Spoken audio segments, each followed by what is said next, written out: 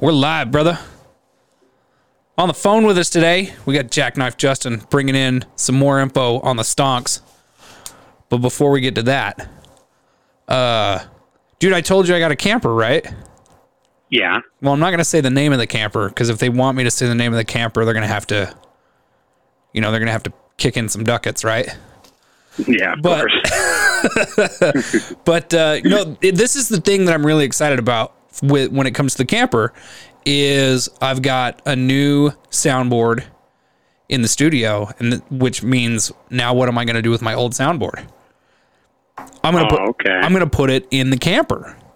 And the idea being we take the show on the road for like on the spot podcast is what I'm thinking. Yeah.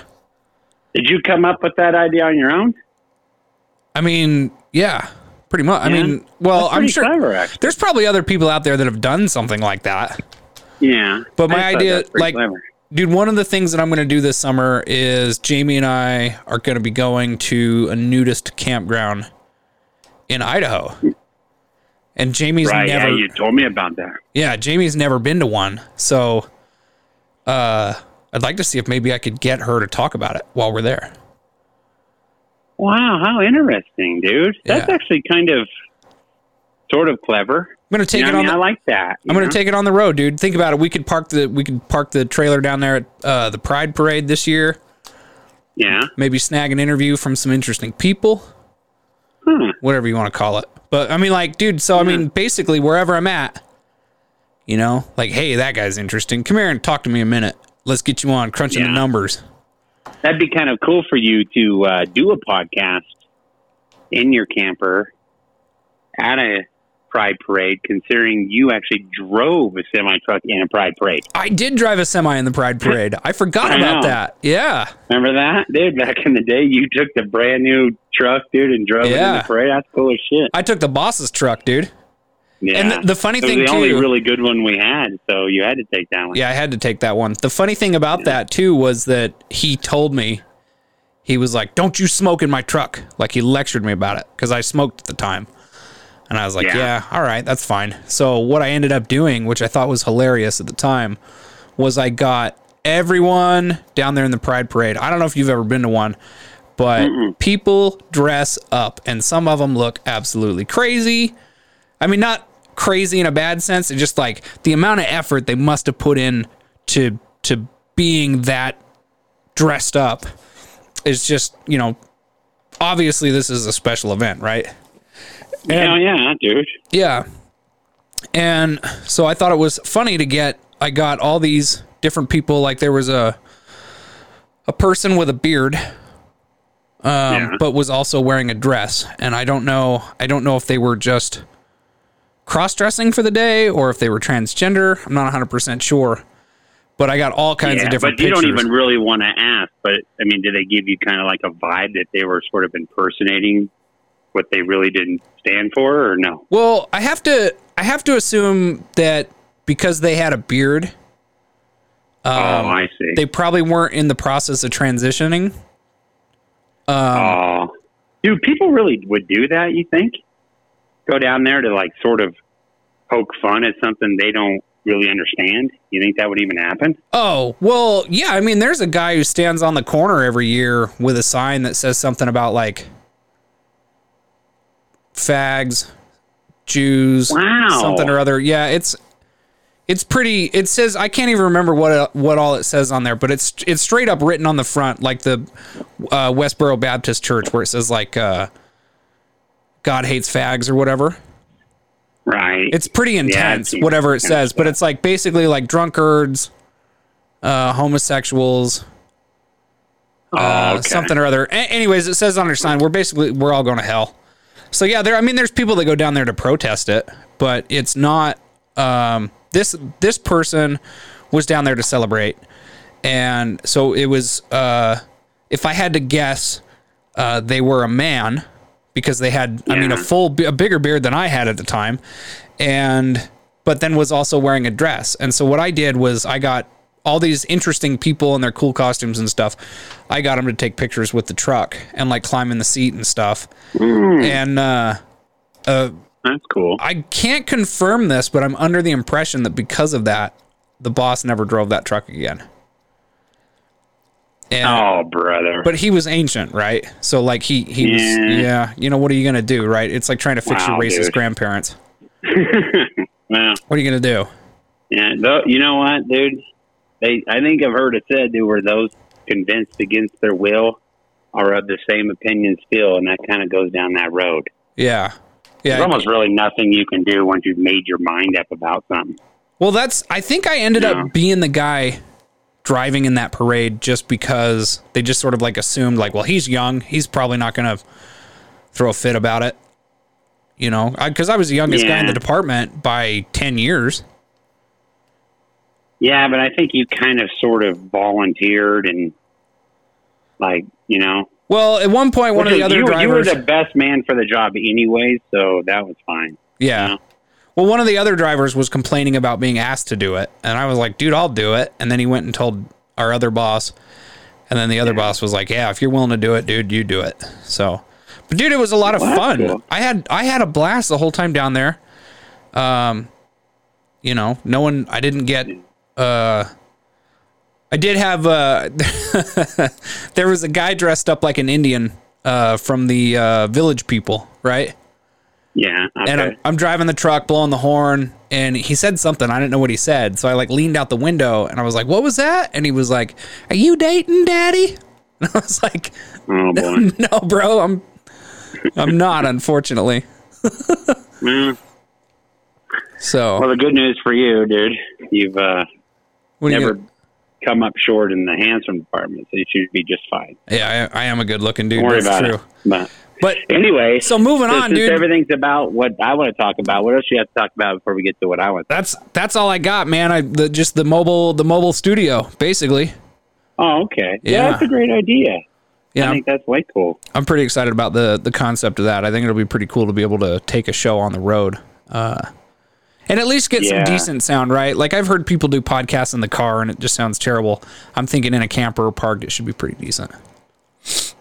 Yeah, I'm sure you'll go all in and make it sound cool. And, you know, I mean, you don't really do anything half-assed. So if I was a betting man, and I'm a betting man, I would say it'll probably sound pretty good. It'll turn out all right, I think. Yeah. Yeah. So, dude, the last time we talked, GameStop had gone through the roof in the stock market. The hedge fund managers had short sold GameStop up to 120%, right? Oh, why do you call it GameStop all the time? It reminds me of all these people on TV that do that. They know damn well it's GameStop. I said GameStop. Oh, you did? I might have said Well, the problem is stop and stock are so close together. I probably keep screwing that up. I'll admit that. Oh, okay. So GameStop, right? We'll just say GME then. Yeah, let's call Gimme. Talking about GME. Gimme, right? Yeah. Yeah. So GME was shorted by the hedge funds, and then what's it called on Reddit? All the Wall Street bets. Wall Street bets. Yep. That's I was thinking it was like Amateur Wall Street or something like that, which is probably just a porn. But yeah, probably. The shenanigans that goes on in the office and shit. Yeah. Yeah, that's what that was. They said, no, you're not going to take my GameStop. And bam, they bought it in record numbers. And now it's turned into a hold the line game. Yeah, well, it wasn't that you're not going to take it. It's just we're not going to allow you to drive it into the ground. Right, intentionally. That's what it was. Yeah, because, dude, like, sort of what I've been learning about, you know, this, because, I mean, obviously I'm not a stock. I mean, I know roughly a little bit about the market and sort of kind of how it works. I've always taken sort of a kind of an interest in it. But the fact that I didn't realize that you could almost take a company that is doing okay and they would be okay if they had an opportunity to sort of reinvent the business model. But if you piled on and shorted it, it strips your opportunity to change anything because the masses think you're in trouble and they sort of ass end you trying to improve. Well, and it kind of turns into a self-fulfilling prophecy, right? When somebody sells, the price drops. And then when the price drops, someone else looks at that and then they sell. Right. And then when you hear that billionaires or $1 billion hedge funds or maybe they're even trillions, I don't know. They basically say, "Yeah, dude, this thing's going in the toilet." So everybody since you're a pretty big research guy. Yeah. One of the hedge funds that's been called out by name is Citadel Capital. Okay. So I don't know if there's any way to find out what kind of sort of, I don't know, assets or total money on hand. Yeah. How much are they worth? While I look at that, who is it again? Citadel Capital? Yeah, it's like C as in Charlie, India. I can spell it, yeah. I got you there. Oh, you're not like me where you don't know how to spell anything? No, I got her. But while I look that up, let me see if I can dig up some information on that. While I'm looking that up, why don't you kind of give us a rundown on what's happened since our last show or the last call-in? So the difference is, though, is because when I'm talking to you right now, it's sort of just like a normal phone call that you and I will have just throughout life. So I'm not 100% sure what we talked about then in comparison to what we haven't talked about, sort of off air. I just start from the top, dude. But I mean, what I've sort of been getting at is what I've sort of been noticing and pulling off of what these guys are getting at. And really what we've sort of seen is kind of the absolute definition of tomfuckery gone astray, which is these guys know damn well the position they're in, and they are going to pull out every gap and every loophole and every favor and everybody, hey, I contributed to you doing this, and they're going to pull every stop out, I guess you would call, which is it's kind of horseshit because they got caught doing something, and now they're going to start calling in some favors from their previous past. Yeah. And to sort of see a person on the Wallstreet bet site who sees the favors they call in and go, hey, oh yeah, by the way, you know why this person's doing this? I'm not sure if you guys are aware. This dude has to have a serious team of people that do research and are smart as shit that can just go through the internet and dig shit up and know how to do all that, which he goes, oh yeah, that's interesting that our Fed chair, Janet Yellen, is wanting to impose these big taxes and shit on the small person for making what they call a gamble, which I love that.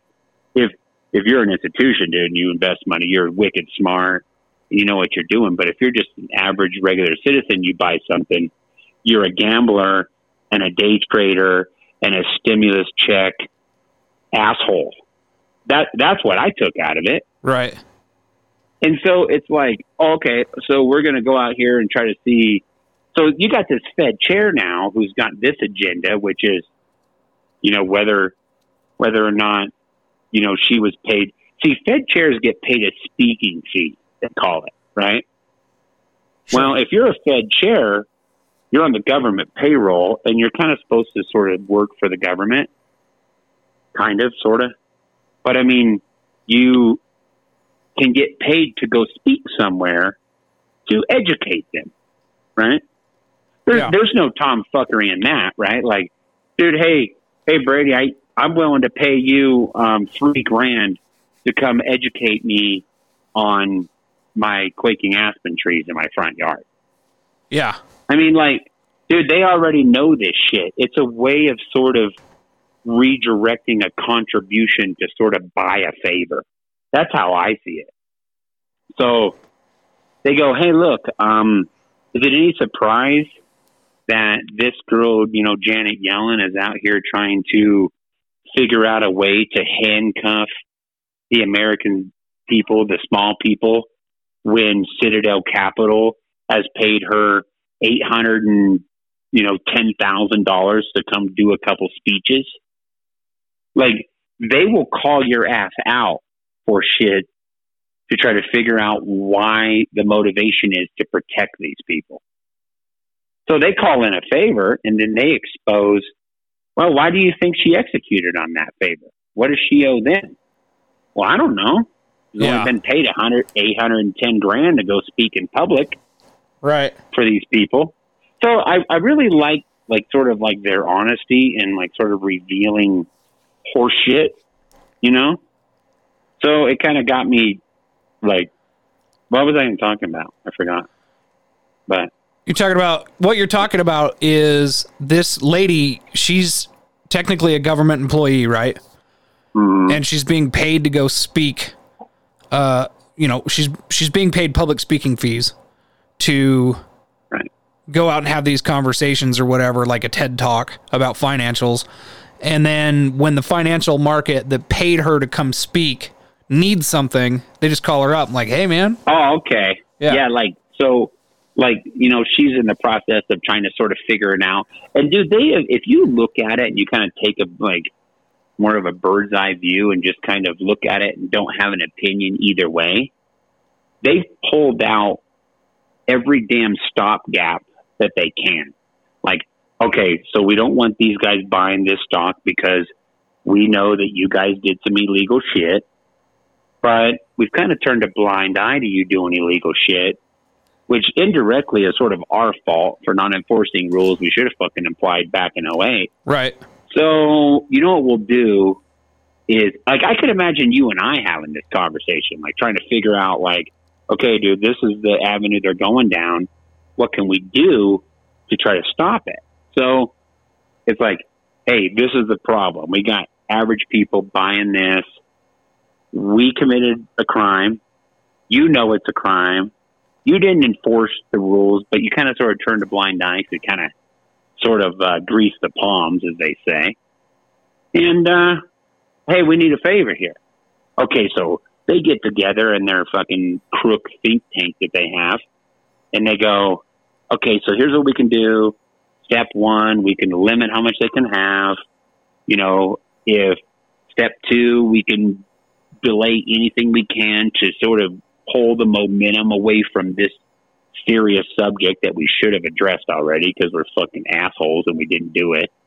But we're in this predicament now. And so they've systematically done every damn thing that they could possibly come up with to slow the momentum down of what the real problem was.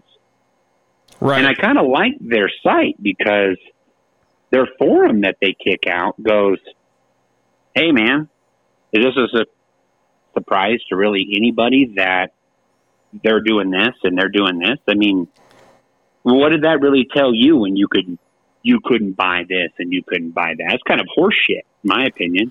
Yeah, it was kind of irritating to sort of be, because we talked and I decided, I was like, I'm going to do my part in preventing these hedge funds from winning this war, and I'm going to buy some GameStop stock. Yeah. And so I did some GME, right? And but it probably, in the course of you and I talking, it probably took like 3 days for me to be able to pull the trigger, and I feel like it took you at least 2. Well, it took me through like 3 different. Like you tried it through like 3 different investment routes too, didn't you? Yeah, I went down the. So I went and got a Vanguard account because obviously Vanguard is the biggest brokerage on the planet, dude. I mean, what do they have? $5 trillion under assets. I mean, there is no bigger brokerage. Right. And they are big because they don't really charge a lot of fees and shit, and people aren't into fees. I get all that. But you need a decent amount of money. I think it was like 3 or 5. I'm not sure the minimum. So I was like, okay, well, if they're going to go down this road where the average guy can't pick up a couple shares on Robinhood, well, I happen to know about other brokerages, so I'll open up an account at Vanguard, and if they want 3,000 or 5,000, I'll put in that. And then, so I go, okay, so I got the biggest brokerage house and then basically the smallest brokerage house. That was sort of my angle. Right. So I'm like, okay, so I'll do that. Well, dude, it took me from the day that it sort of broke the news, which I think is hilarious in a roundabout way because of the fact that the only reason I learned about this guy on Wallstreet's bet catching a crook in the act is by the same people who, like, I don't know, like, if they agree with it or what, but they seem to demonize this person, which is a weird thing, dude. You would get sort of interested in a subject that they were doing everything to suppress. Right. Had they not talked about that shit, a person like me would have never really known or noticed it. Because, I mean, like, realistically, how often do you really sort of check the market? You know, you kind of just trickle in money into your S&P fund or whatever. The average person doesn't do that. So I kind of like the fact that they pulled me into something I wouldn't even gotten involved in. Right.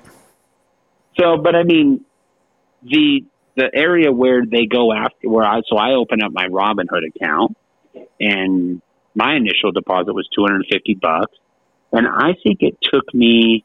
Now I'd have to go back and look at like when I first executed my first trade, but it would have to. It was back from when it first hit the news to then to get my account funded. Now I'm not going to badmouth Robinhood because these guys are going through like growing pains, dude.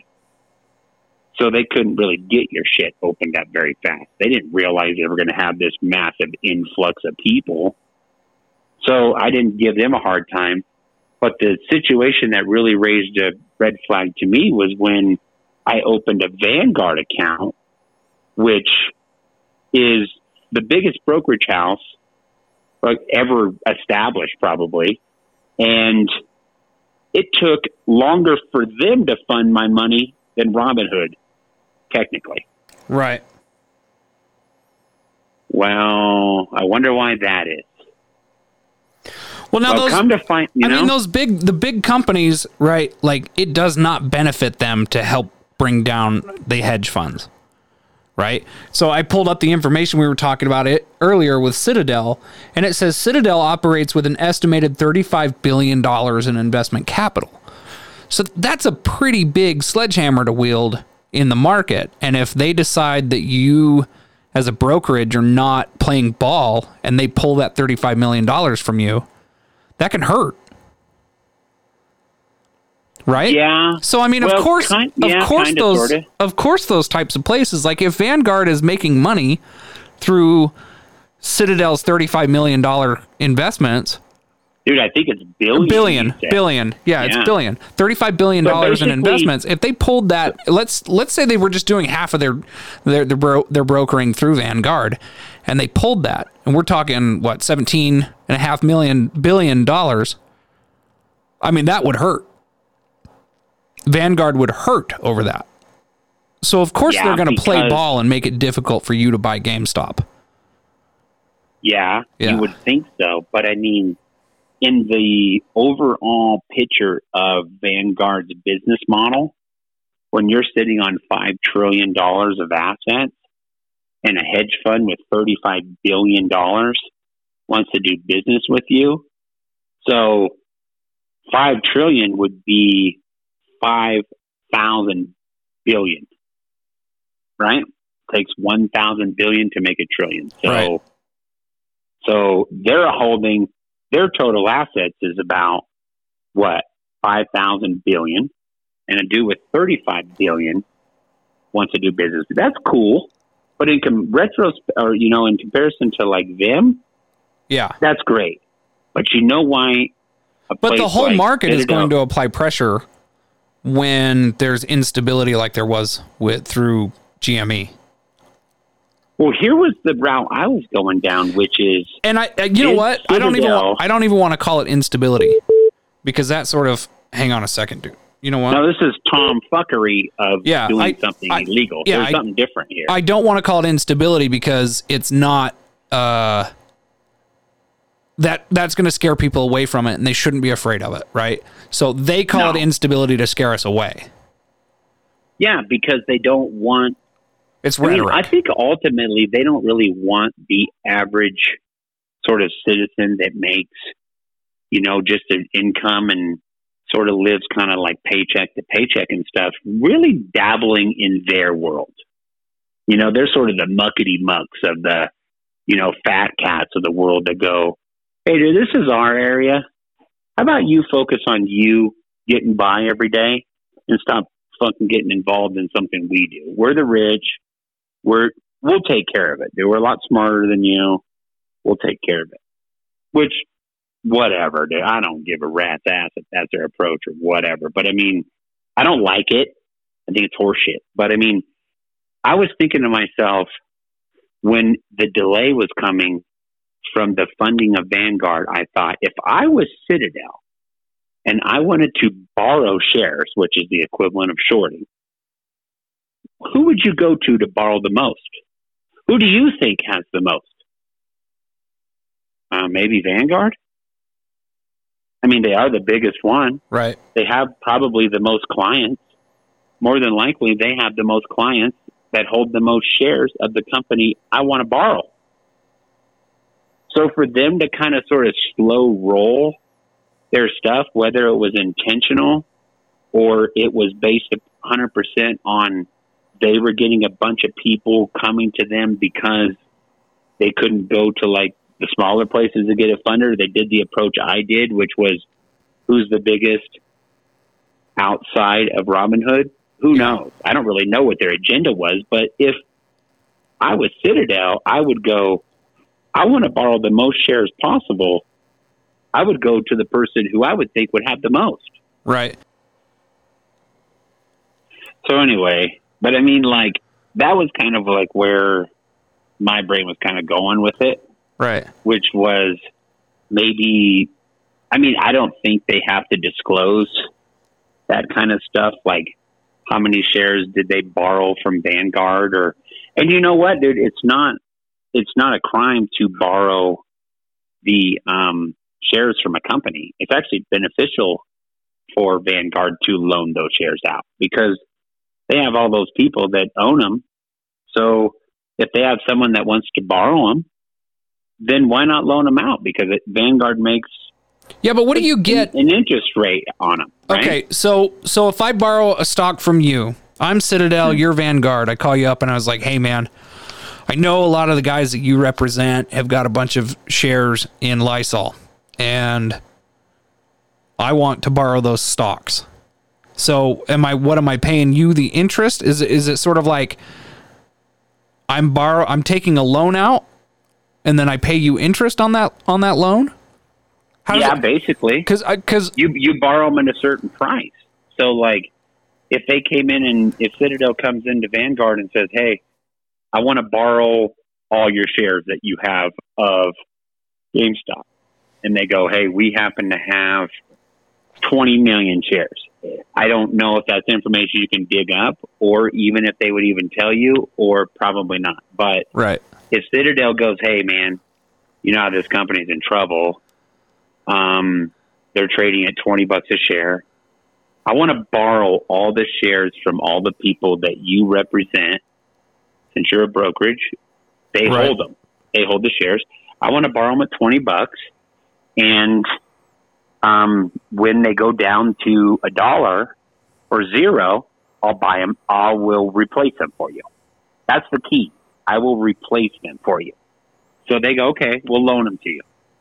And so technically, that brokerage doesn't have the shares anymore. They lent them out. So they say, okay, dude, that's fine. But based upon, the amount of shares you want to borrow and the amount of what they represent, it becomes sort of like a loan. They're loaning them to you. So they charge what they call like an interest rate, or sort of, okay, you're going to pay us 1% or 2%. Who the hell knows? It's based upon whatever contract they dream up together. Right. So maybe they're borrowing them at a certain percentage, and they go, okay, you can borrow them at $20, and then if they drop to $5, they'll replace them. And they made $15. That's fine, dude. It happens all the time. That's completely legal. But the problem is if you run into the illegal road, which I don't know if Vanguard did it or not, or if it was another brokerage, or who knows. But obviously, along the line of all these different brokerages that represent people that hold these shares, as these hedge funds were borrowing the shares, they figured out a way to borrow more than that was available. So the outstanding shares of all of GameStop is only like 70 million since their last report that they have to file, whether I think it's quarterly. Right. There's only 70 million total. So somehow they borrowed more than 70 million shares. Yeah. Well, okay. How does that work? So I've been getting some phone calls since our last show. And anyone who has questions about this can reach us at murdershackstudios@gmail.com. And they can ask Justin his opinion or advice on this. But, and we're definitely not a financial podcast, so please don't take any of this to be advice by any means. Me neither, but it's just shit that I've been learning, right? Sort of like brainstorming, figuring out how this shit works. Yeah, but we're definitely not the absolute authority on it. But so the question that I've been getting is how exactly, now let's say Wallstreet Bets didn't get involved, right? Reddit didn't jump on this and say, hey, fuck you. But how exactly is it beneficial to short a stock? Where does the money come from for me to short Justin Inc., right? Right. So, because it doesn't make sense that I would borrow the stock and then benefit from the stock losing value. Why? Okay, so why? So where does that money come from? So let me see if I can break the transition down. I think I understand it, but I feel like you're a better teacher in this, and that's why when I got this question over and over again, I wanted to follow up again. So, where does that money come from? How do I benefit from shorting your company? So, if you're a brokerage and you're basically a middleman, really, right? So you get a guy like me who has $5,000. I don't have access to the floor. I don't have access to buy stocks. Who am I? I'm just a regular citizen. So who do I go to? I go to the person who can do it, right? That's a brokerage. Right. So I give them my $5,000 and I go, hey, I can't go to the floor and buy them, but I know you can. So I'll give you my $5,000. You open me an account and I'm going to buy $5,000 worth of this stock. The brokerage goes out, buys the $5,000 of stock, and puts it in your account. Now, you don't physically own those shares, technically on a piece of paper. The brokerage holds your shares because you don't take delivery of them because it's a pain in the fucking ass to go and sell them by yourself. You don't have the authority to go do it. Right. So what does an average person do? They keep their shares at the brokerage, right? So if they want to sell them, the brokerage holds them. So the brokerage goes, okay, cool. This guy that we represent owns $5,000 worth of these shares. We're hanging on to him. We know a guy who wants to borrow those shares. So you know what? We'll act as the middleman between the guy who owns them and the guy who wants to borrow them. The guy who owns them thinks, obviously, because he owns the shit, that it's going to go up in value, right? Well, this guy who wants to borrow them thinks they're going to go down in value. So the middleman goes, well, I have nothing to lose. Either way, one of these people is going to lose. So what do? They act as a middleman and go, hey, I know a guy who owns these. I will loan you his because for every dollar his goes down, then it's for every dollar you make by it going down. See what I mean? Right. It's a middleman transition. So the brokerage goes, hey, for providing this service, I will charge a fee, being interest, for providing a middleman service for you to loan and buy. The problem comes in, which they tried to address back in 2008 from what I've dug up and learned, is a brokerage knows how many clients they have and how many shares every one of those clients owns. Right. So let's just say they had a bunch of clients and they own 1 million shares. The broker or the hedge fund comes to the broker and goes, hey, I want to borrow all the shares that you have. And if the broker is not, quote, on the up and up, and he goes, hey, we have 1 million, and the hedge fund goes, dude, it is beyond fucking obvious based upon the pandemic, based upon people can't go to the stores and buy shit because they don't have any money, based upon the fact that we've noticed that this company's not doing very well. Dude, you know that this stock's going to go down because they're not doing so great. How about you just say that I borrowed 1.5 million shares, even though you technically only hold 1 million in place of your clients? That's a naked short. He is loaning out more shares than what the brokerage currently technically holds. It's fucking illegal. You are not allowed to loan out more shares than you hold in your possession as a brokerage. That's a naked short. It's illegal, and they put an end to that shit in 2008 because it was a prime example on why shit dominoed. But they kind of turned a blind eye to the thing. So if a brokerage is not on the up and up, here's the caveat, though. When the hedge fund comes to the brokerage and says, hey, loan me all the shares you have, it's pretty obvious it's going down. And then when people find out that I know, because I'm smart and I have a bunch of money, people are going to go, oh, yeah, fuck, it is going down, dude. This guy's pretty smart. People start to sell all their shit. So he goes, hey, dude, I would rather instead of replacing 1 million shares that I borrowed at $5 or $1 or hopefully bankruptcy at 0, how about you just say that you own 1.5 million shares instead of 1 million? And I will get to buy back 1.5 million at 0. And we'll figure out whatever, how much, look at how much more he profits on shares that don't technically exist. Does that make sense? Right. Yeah. And that's the part that's the part that's pissed, I think, a lot of people off, is that it's already illegal to naked short, right? Isn't it is illegal. Yes, it's technically illegal to borrow more shares from a broker than what they currently hold. So then why isn't the SEC going after these people rather than the market being mad at the Wall Street bets? It doesn't make sense. Who goes to jail for this?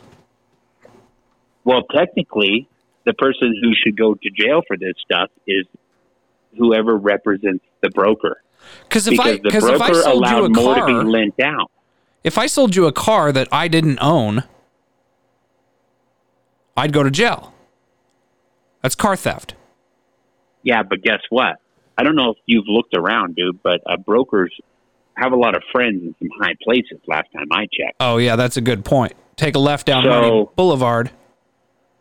So, dude, you know what normally happens when a company gets 100% shorted on every stock that a broker owns that they've lent out?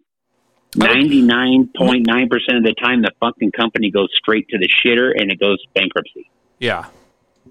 Okay, great. So they took a gamble, right? They took a gamble because they know it's illegal to do it. but what are the odds of it ever getting exposed? Well, if Wallstreet Bets hadn't figured this shit out, right, we wouldn't even know about it. We would just watch GameStop go out of business. Never. That's the thing, though. You would never know. And they would benefit a huge amount from their shorts, from their naked shorts. Yeah. Yeah. Well, because for every share you borrow at 20, you get to replace at 0. I mean, that's fucking win-win, dude. Yeah. Right? So why not borrow more than what that person has? And the brokerage would go, okay, dude, if we loan you more than what we technically have, when you buy it back at 0, we will, can you kind of sort of give us something for all this extra money you made on shit that didn't technically exist? I don't know what the fuck goes on, but there's got to be something in it for the brokerage to do it. Right. So other than the interest that they get paid, they allow it to be overshort. There's one thing that I've learned, which is a term that I've heard like people throw around, which is called T2, which is when you buy a share of a company, it takes 2 days for the brokerage to go to the exchange, buy it. The person that wants to sell it brings it to the exchange. It takes 2 days for it to exchange hands. That's called a T2, I guess. I'm not sure why, because last time I checked, when my company wants my money, they fucking T instant, which is thanks for your shit, right? Right. But for some reason, there's a little bit of this float program out there where they take advantage of the float. Have you ever, back in the day, and I can honestly pony up to this shit, have you ever, like, back in, when I first got out of high school, dude, I would write a check for something knowing it would take a couple days to clear the bank, and then I would get paid on Friday. That's called the float. Right. Right? So what these guys do is they know it takes a couple days for this person to buy it to close, this person to borrow it to close. And in the meantime, they have gone out and gone to other brokers and borrowed their shares, not knowing that they've done it. So that's how you get over 100%, is you're constantly borrowing more. And then next thing you know, you wake up 3 days later and go, holy fuck, dude, these guys, this hedge fund borrowed twice as many shares than what's technically available, because they borrowed them all before the float caught up to them. Right. That's how they got to this percentage point. Well, it just happens to be illegal, and this guy exposed it. Good for him for doing it. I don't know how the fuck he even figured it out. But now they're caught between a rock and a hard spot, because for every share that someone goes out and acquires, they can't replace. Yeah. But they're already in another predicament where they have all these shares that they cannot technically replace anyways, because they borrowed twice as many that even fucking exist. That's a problem, right? I mean, so to watch this guy sort of get like slammed and belittled, for them to do that though is so, I think, is wrong, really, because now you're talking about, are you talking about Roaring Kitty? No, whoever is behind Wallstreet Bets. I don't know who's behind it. Oh, it's got to be a group of people. Yeah, I think Wallstreet Bets is definitely a group of people, but I feel like Wallstreet Kitty has ended up kind of in the. He's the martyr of the group, I guess, huh? Yeah, it's kind of looking that way. He's going to fall under SEC scrutiny probably. He has a YouTube channel, and obviously he's on Reddit. But if you think about, dog, like, why is he falling under SEC scrutiny for pointing out a crime? Right. Because he doesn't have the money. The other people control the money. But it would kind of be like they know that this rule is in place, but yet they didn't enforce it. So instead of focusing their attention on going after the people who broke the law, they're going to go after the person that pointed out these people broke the law. How the fuck does that work? That's what I found so wrong in the situation. It was like, And that's why I wanted to get behind it, because I didn't agree with it. I was like, so you see a guy robbing a liquor store, you call the cops, and they're going to put you in the back of the car and interrogate the shit out of you because you called the cops on the dude robbing the liquor store? Right. I mean, dude, that is the definition of horse shit. Yeah, but I think I looked up horse shit, and it said something about go see Wallstreet bets calling out crooks.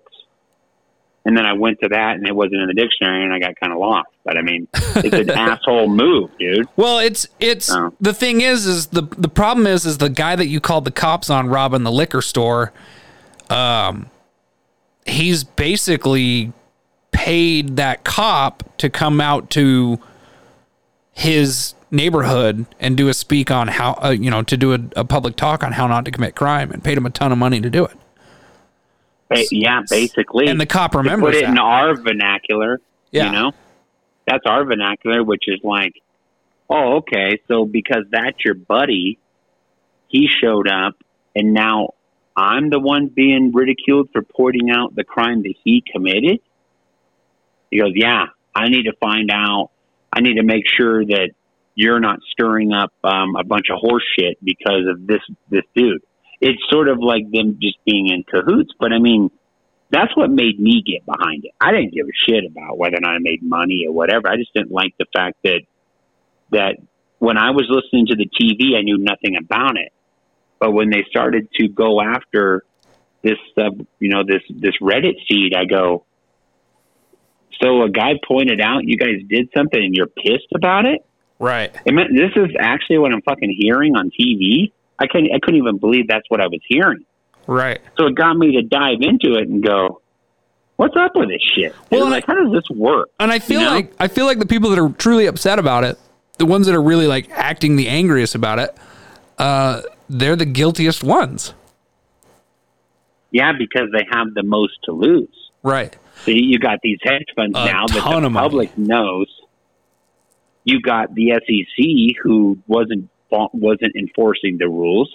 You got the brokerage who, think about it, dude, if their hedge fund buddy doesn't pay up, the brokerage has all these people that own these stocks. The brokerage is responsible for those people having those stocks. The brokerage lent them out to somebody who potentially couldn't pay him back. So if they can't pay him back, who the fuck do you think has to pay him back? Probably the brokerage, huh? Right. Since they're the ones that lent them out last time I checked. That was my question for you earlier today when we were talking on the phone, is there's going to have to be a back door. Like, I don't see an end in sight for the hedge fund because people are digging in and they're angry. Yeah, they are. And they're smart. Dude, just hang tight, dude. Yeah, just hold the line. Just hold the line. Yeah. And that's really kind of what's happening. We talked about it earlier today. You sent me a picture. We talked about the base, right? Like the stock is, it climbs. They seem to shut down trading, and then it levels out, and then it climbs again, and they shut down trading, and then it levels out. But every time it levels out a little bit higher than where it... Yeah, it seems like the base is getting stronger. I mean... Like people are not letting go. It's sort of setting up, to use our vernacular. It's setting up. As the more it sets up, the stronger it gets. And that shit's not moving. Like, yesterday, it was starting to set the foundation. As the foundation sits there, it sets up and gets stronger. So yesterday, the foundation seemed to be about 50 as I was watching the chart. And so today, it spiked up and whatever, and you know where the foundation settled in? About 60. Right. That fucking foundation, it won't move, dude. It will not go below. So as these people that kind of sort of get momentum with realizing, you know what, this is wrong. Because, dude, most American people, they're not in the business of fucking people over. It's just not really how we're wired. Right. So when they see something wrong, they go, you know what, it's not about the money. I'm going to buy a stock in GameStop, and I'm going to hold this shit because it's my way of voting that says, fuck you. I'm holding the line because this is wrong. This horse shit is wrong. Right. Because I don't know if you remember back in '08, there's a lot of people who lost a lot of jobs. They promised to fix it. Well, they kind of sort of happened to forget to fix it, you know? Yeah, I remember it being in the news, but I never really had any problem with it because I worked in like what I would call a recession-proof industry at the time. Yeah, well... People need to buy groceries, they need to buy food. Yeah, we were kind of in a different... We fell into the necessity version of society, which, you know, when you're a truck driver and... not only are you a truck driver, but you're in grocery. Right. What other two things do you need? I mean, the whole fucking U.S. is fucked if you don't have those two things. Yeah. So were kind of stuff needs to get to where it's going. Yeah, I was really protected from the...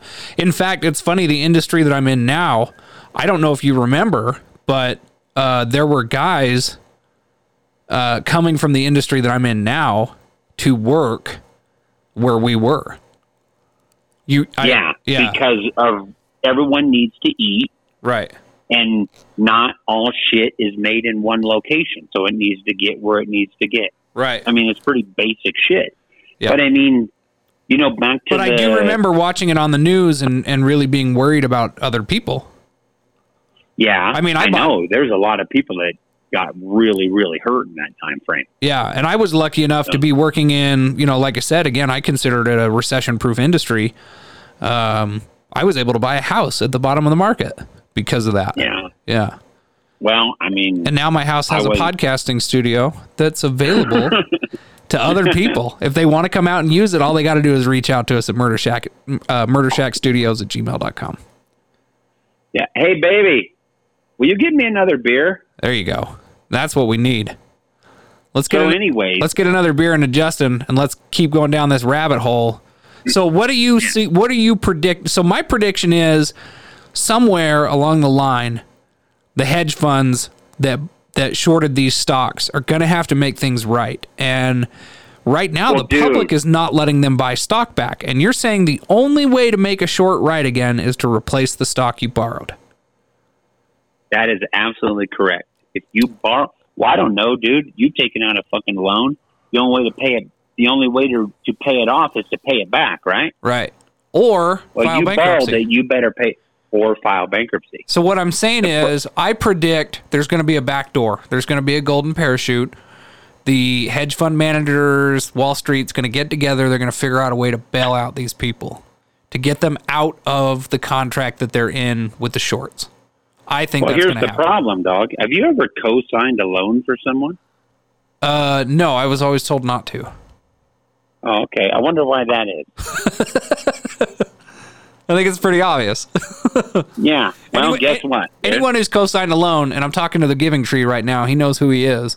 You pay for it. You might as well just have gotten the car yourself or the house. Well, guess what, dude? If these hedge funds cannot replace the stock, they got a real fancy co-signer behind them. Who's their co-signer? The brokerage that lent it out. Oh. So and the brokerage that lent it out has to replace the shit. So you don't think there's catastrophic consequences for lending out more than what the dude you vouched for can replace? Yeah. If he can't replace them, because in order for a hedge fund to replace the stock, they have to go out into the open market and buy it. And when that happens, and you start to see what they call institutional trading, which is big blocks of stock being purchased, not just one stock here, 3, 4, 5. Institutions, they trade in blocks. Right. They buy shares in 50,000, 100,000, 10,000. They buy them in blocks. When that starts happening, that is what happened this morning. Big blocks of shit start getting bought. Well, what happened? Fucking price goes through the roof. Yeah. Because it got all the way up to $95 today, didn't it? Yeah, it got all the way up to 95. You know why? Because if you look at the volume chart, when the volume picks up, based upon how much is being bought, what happens to the price? It goes up. Well, those aren't the average Joe buying, dude. That is an institution buying them. So when an institution is forced to buy something, the price skyrockets. If you go back to this morning and you pull up a volume chart, Now, don't give me credit for learning this. The dude on Wallstreet Bet said, hey, watch the volume of purchases coming in. That will tell you who is buying.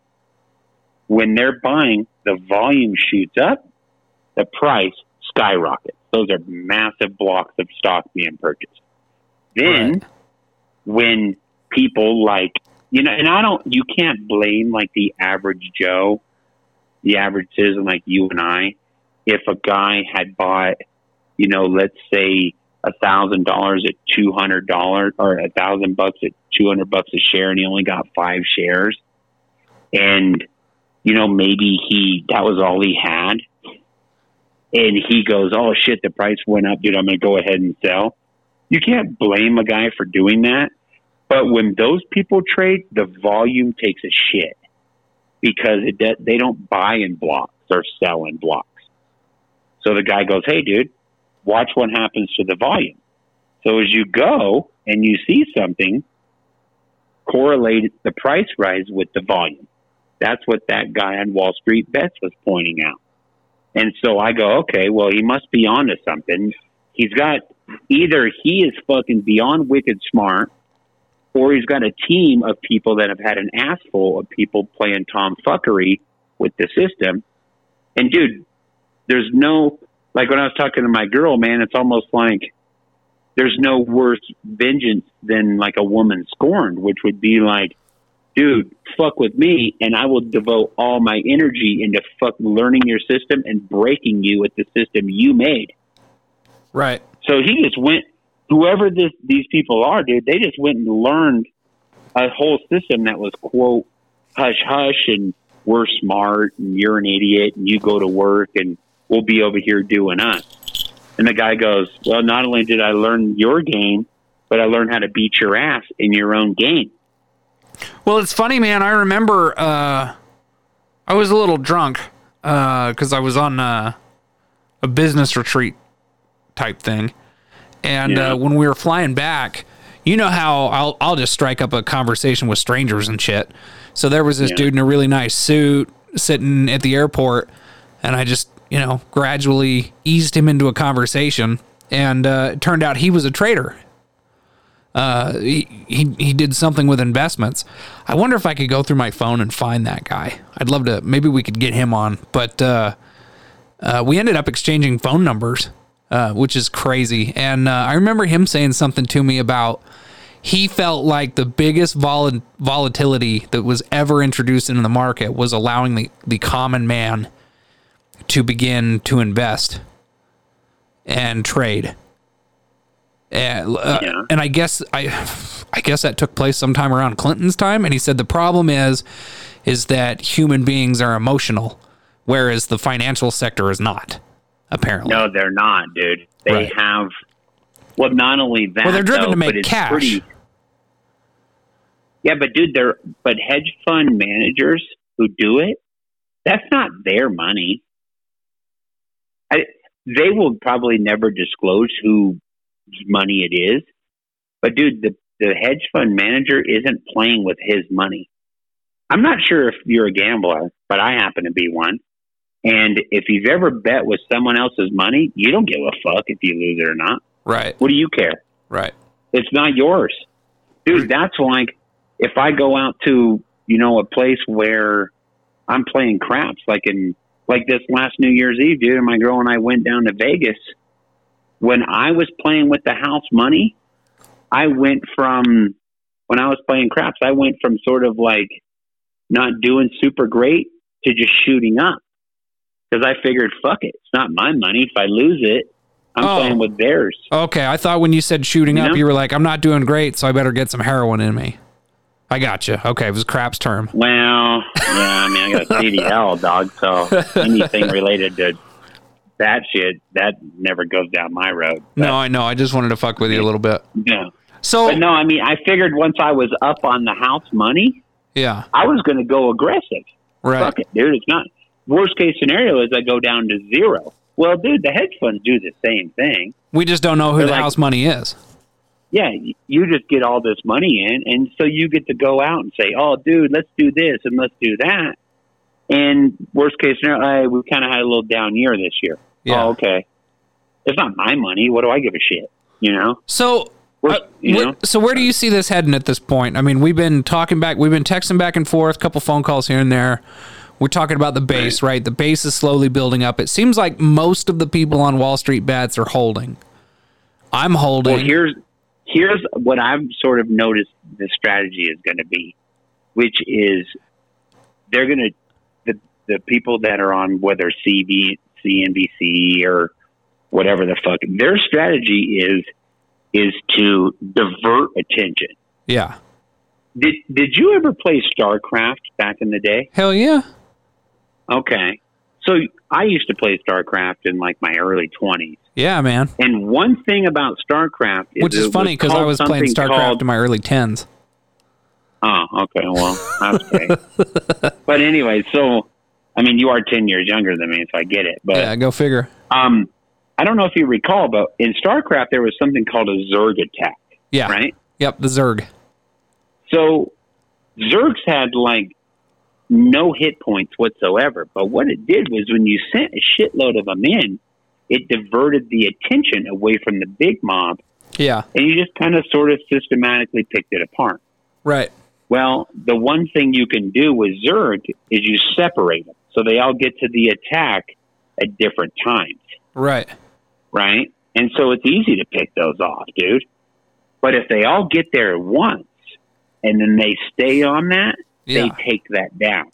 So I was thinking about something that I could relate to that was really similar to what's going on right now, which is there's a bunch of us that only have $100 or $200. Yeah. And we say, you know what? Fuck you. I'm going to buy one or two of these shares and I'm going to hold it. Yeah. And I'm going to hold it because if enough of us hold it, we can send a message to these idiots that, hey, and they call us names and say, you're dumb and you're gambling with, you know, stimulus money or do whatever the fuck they pipe dream up is horse shit on them because they're trying to belittle us or, you know, belittle the average person who goes to work every day. But well, it's like when I talked about, you know, them using the word market volatility, right? Like, you know, if I tell you that something's volatile or a certain behavior that you have is volatile, you are automatically sort of like in your mind, you're like, oh, wait, should I not do that then? Right. So it's rhetoric that they're using to try to scare people away to then for them to regain control over the situation. Yeah, that's what they're doing. What they're trying to regain control. Just try to sort of divide and sort of conquer in a way, you know, like, okay, dude, we'll just separate all these out and then they'll just show up one at a time and they're not going to do any damage. Sort of like the Zerg attack thing. Like you show up one at a time, dude, they'll just pick you off as you roll in. But what has happened in this case is a lot of people with not much have decided, you know what? It's not about the money, even though in the end game it will be about the money, which, you know, I could sort of, dude, the difference from me though is I'm not a fucking stock expert, but what I've figured out is it's almost like a staring contest. And I didn't come up with that. I stole that off of somebody on the feed, which he goes, dude, it's like a staring contest of where they have to blink eventually. And if you hold it, you don't have to blink. You get to close your eyes and do whatever because it's not costing you any money to buy it and hold it. Right. Where it's costing them to not buy it. See, what do you think it's costing them? You know? Millions of dollars a day? Well, see, now it comes down to... Because they're bleeding interest. Well, I've heard that, from the research I've been doing is normally when you short a stock, they don't charge you much interest. But this is a high-profile case, and a lot of brokerages are raising it to 30 to 50% interest on these short positions.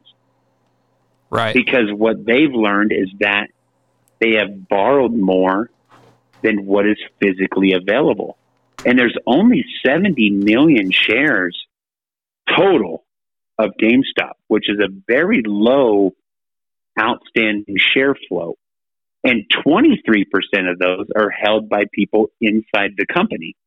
So there's only like 47 million available to the public. So not only have they shorted a shitload above the outstanding flow, which is the outstanding available, they've short, with recent estimates, they've shorted 225% of what's even available to the public. So they're almost at a 2 to 1 than what they can even buy. So if they can't even buy back what they've shorted, if enough people hold on to what they have, they're fucked 3 ways from Sunday. Right. Because you have to buy back 2 to every 1, and the 1 isn't even for sale, let alone the 2 to 1. That's how overexposed these fucking clowns are. But they've always got away with it, dude, and that is what it's got me so dove into this shit where how the fuck did this even happen? Well, this happened because of, one, full-blown fucking greed on cocksuckers that think they can just pile drive companies into the ground and make money, which is an asshole move. But 2, of it's always worked before. Why should we change anything? You just happen to get exposed. That's all. Right. This is not only unique, dude, but it's so unique that this will never happen again. Well, you've called it the perfect storm. This will never happen again, dude. Why will it never happen again, though? Because it happened in 2008. It's happening again. Why is this time different?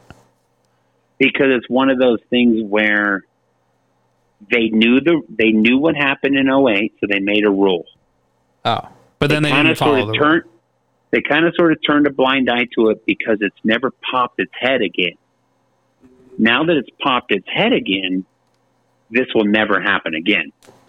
Because the SEC got caught with their pants down originally, then they moved a little bit forward, and they've kind of let their pants drop a little bit, and now they've got caught with their pants down again. Yeah. So now and it sounds like they're going to need some lube. Belt. Yeah, they went and got a belt, dude, that you couldn't get that fucking thing off with a front loader. I mean, they're going to learn from this shit. This is that perfect storm of. Do you think they'll learn from this shit? Oh, absolutely, dude. This shit, dude. You know what they've done in China? You know what China did that I've learned that when it came to shorting and what America learned, you're not allowed to short stocks in China. I wonder why that is. Not period. They won't allow it, period. Wow. Why? We allow it for different reasons, which I'm trying to figure out and learn really what is it where they allow it other than the fact that the brokerage gets to make money on them sort of being the middleman and the connection between the guy who owns and the guy that wants to borrow. But I think the brokerage houses, if they're the ones who have to cover these fictitious shares that they lent out, and this catches up to them, they will never, they'll make a rule, dude, that go, hey, you can short, but we will never short above 50% of the shares we hold. Yeah. Because the last time that happened, we got our ass handed to us. This won't happen again. And that's what that dude's getting at. Like, dude, this is that one, the head that popped up after the fact, and they go, you know what? From now on, not fucking happening. Just like we did at the airports and shit, doing 9/11 and all that stuff. We allowed some shit, but you know what? Fuck you. We are going to basically anal probe you to make sure you don't even have a toothbrush anywhere near your vicinity. We learned our lesson. It just took it. They're going to learn their lesson. And that's what that guy was pointing out. Dude, this is a perfect storm. And not only is it a perfect storm with a different case scenario, but go look at any company you can think of and go look at how many shares they have outstanding. Yeah. GameStop has 70 million. Go find me another company that's even close to 70 million. They're not even fucking close, dude. Most companies got like 500 million, a billion shares. I mean, they're an insane amount of shares. Not this company. They got 70 million shares. So anytime these hedge funds have to come in and cover and buy shares, the price goes through the fucking roof because there's not a whole lot of shares available. See? It's called, I guess it's what they call in the market is liquidity. How much is out there? If you're buying something, there's a shitload of them out there. It doesn't really show up on the radar. But if there's not very many out there, when they come in to buy, it shows up on the radar. So they got not only a liquidity share issue problem, so every time they try to make a move, it makes a big move in the price. They have the fact that they're over shorted, more shares than they could possibly buy back. And number three, they found a guy who is willing to expose their tomfuckery. It's like a perfect storm that is going to collapse on this if people don't sell their shares. Yeah. That's the problem they have. There's no other scenario like this. I'll tell you the truth. I was on the fence, dude, about jumping in on buying GameStop until you put it to me in a way that no one had ever really said it this way, but it made a lot of sense when you said it.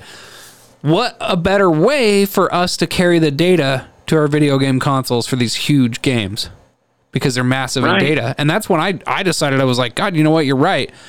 And now that people are aware that the hedge funds are trying to short them and get them out of business, I don't think they're going anywhere. That's why I bought the stock. And I'm going to hang on to it till I'm probably going to will it to my daughter.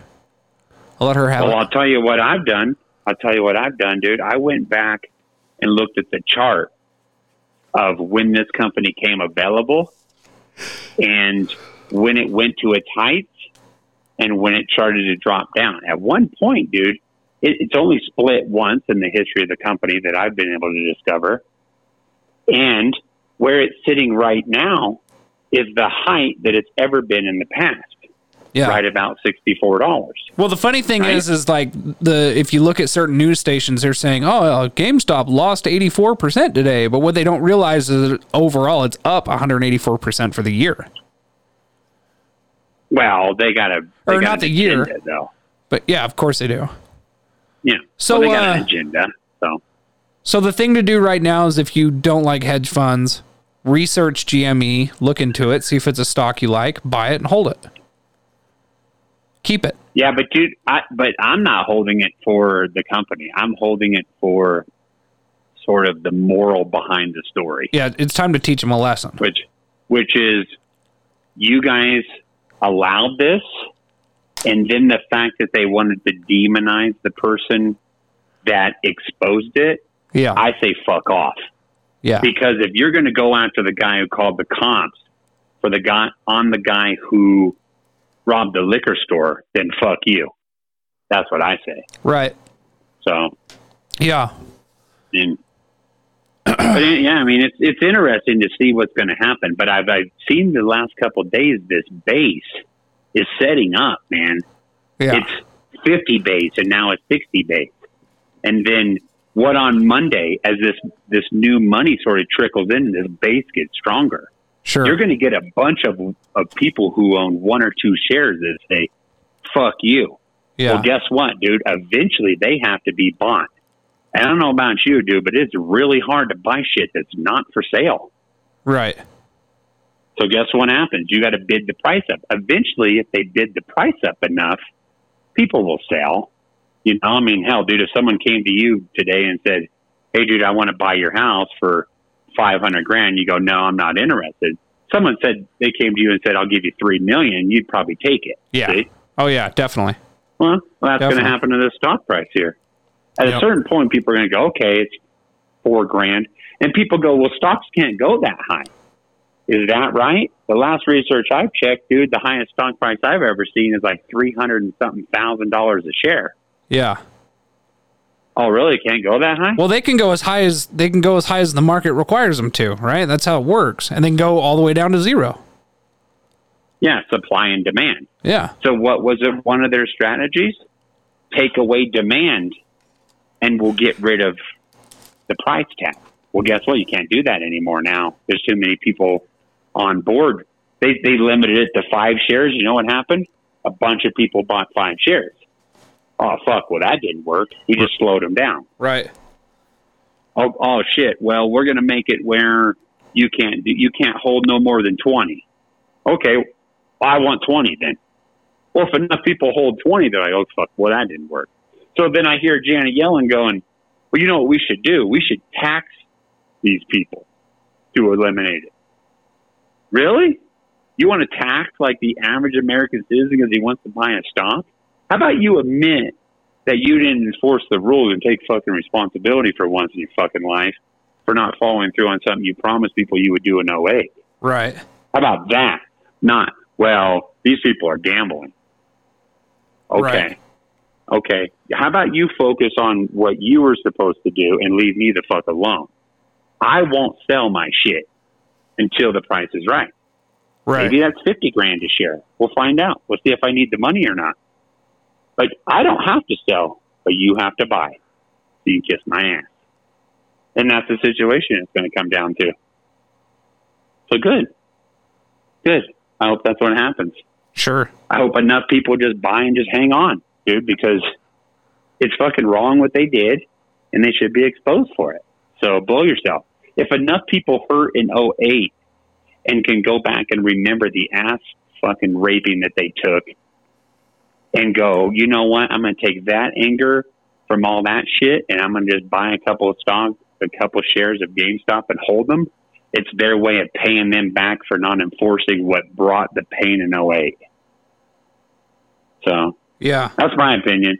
But there's another avenue I'm going to go down tonight, dude, which is figuring out a way to sort of do a smoke and mirrors, which is called synthetic options for longs and shorts and puts and calls, which is a way for a hedge fund to disguise how many shares they have shorted is right. by saying, like, we don't, because, and the analogy I sort of broke down would be like, kind of, if you owed me $100 and I told you, hey dude, I have 50, but I have another guy who owes me 50.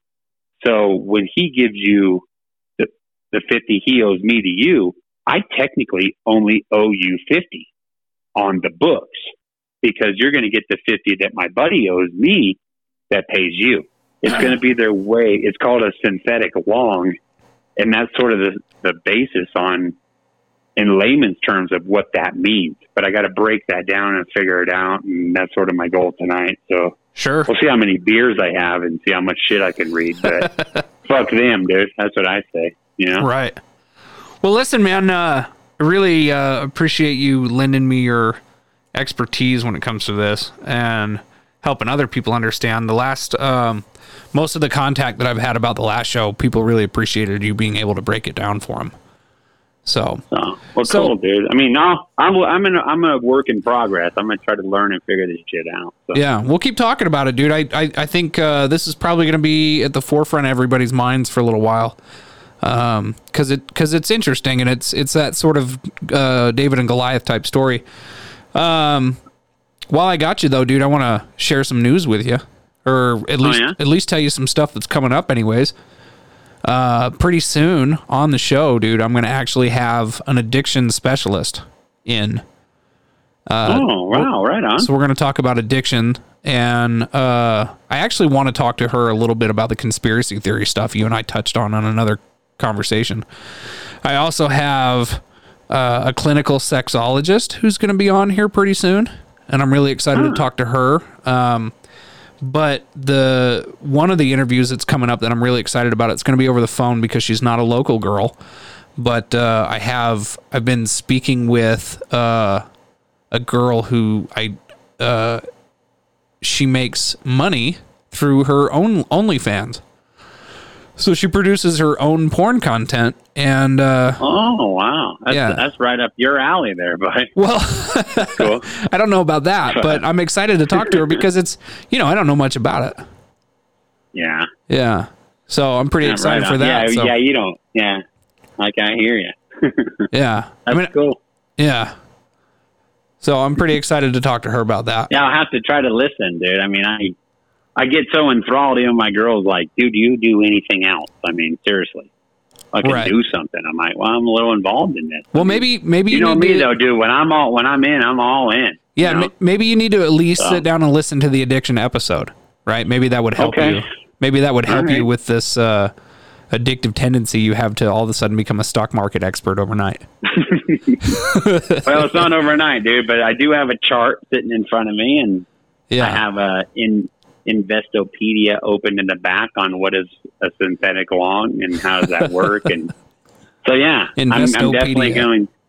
Yeah, it's like sort of the encyclopedia of investing, which they use words that I barely can read nor understand. So then it makes me click on it and go, what does that mean? And what does that mean? And then like, shit, dude, next thing you know, I'm in this rabbit hole and I'm like, dude, I barely graduated high school.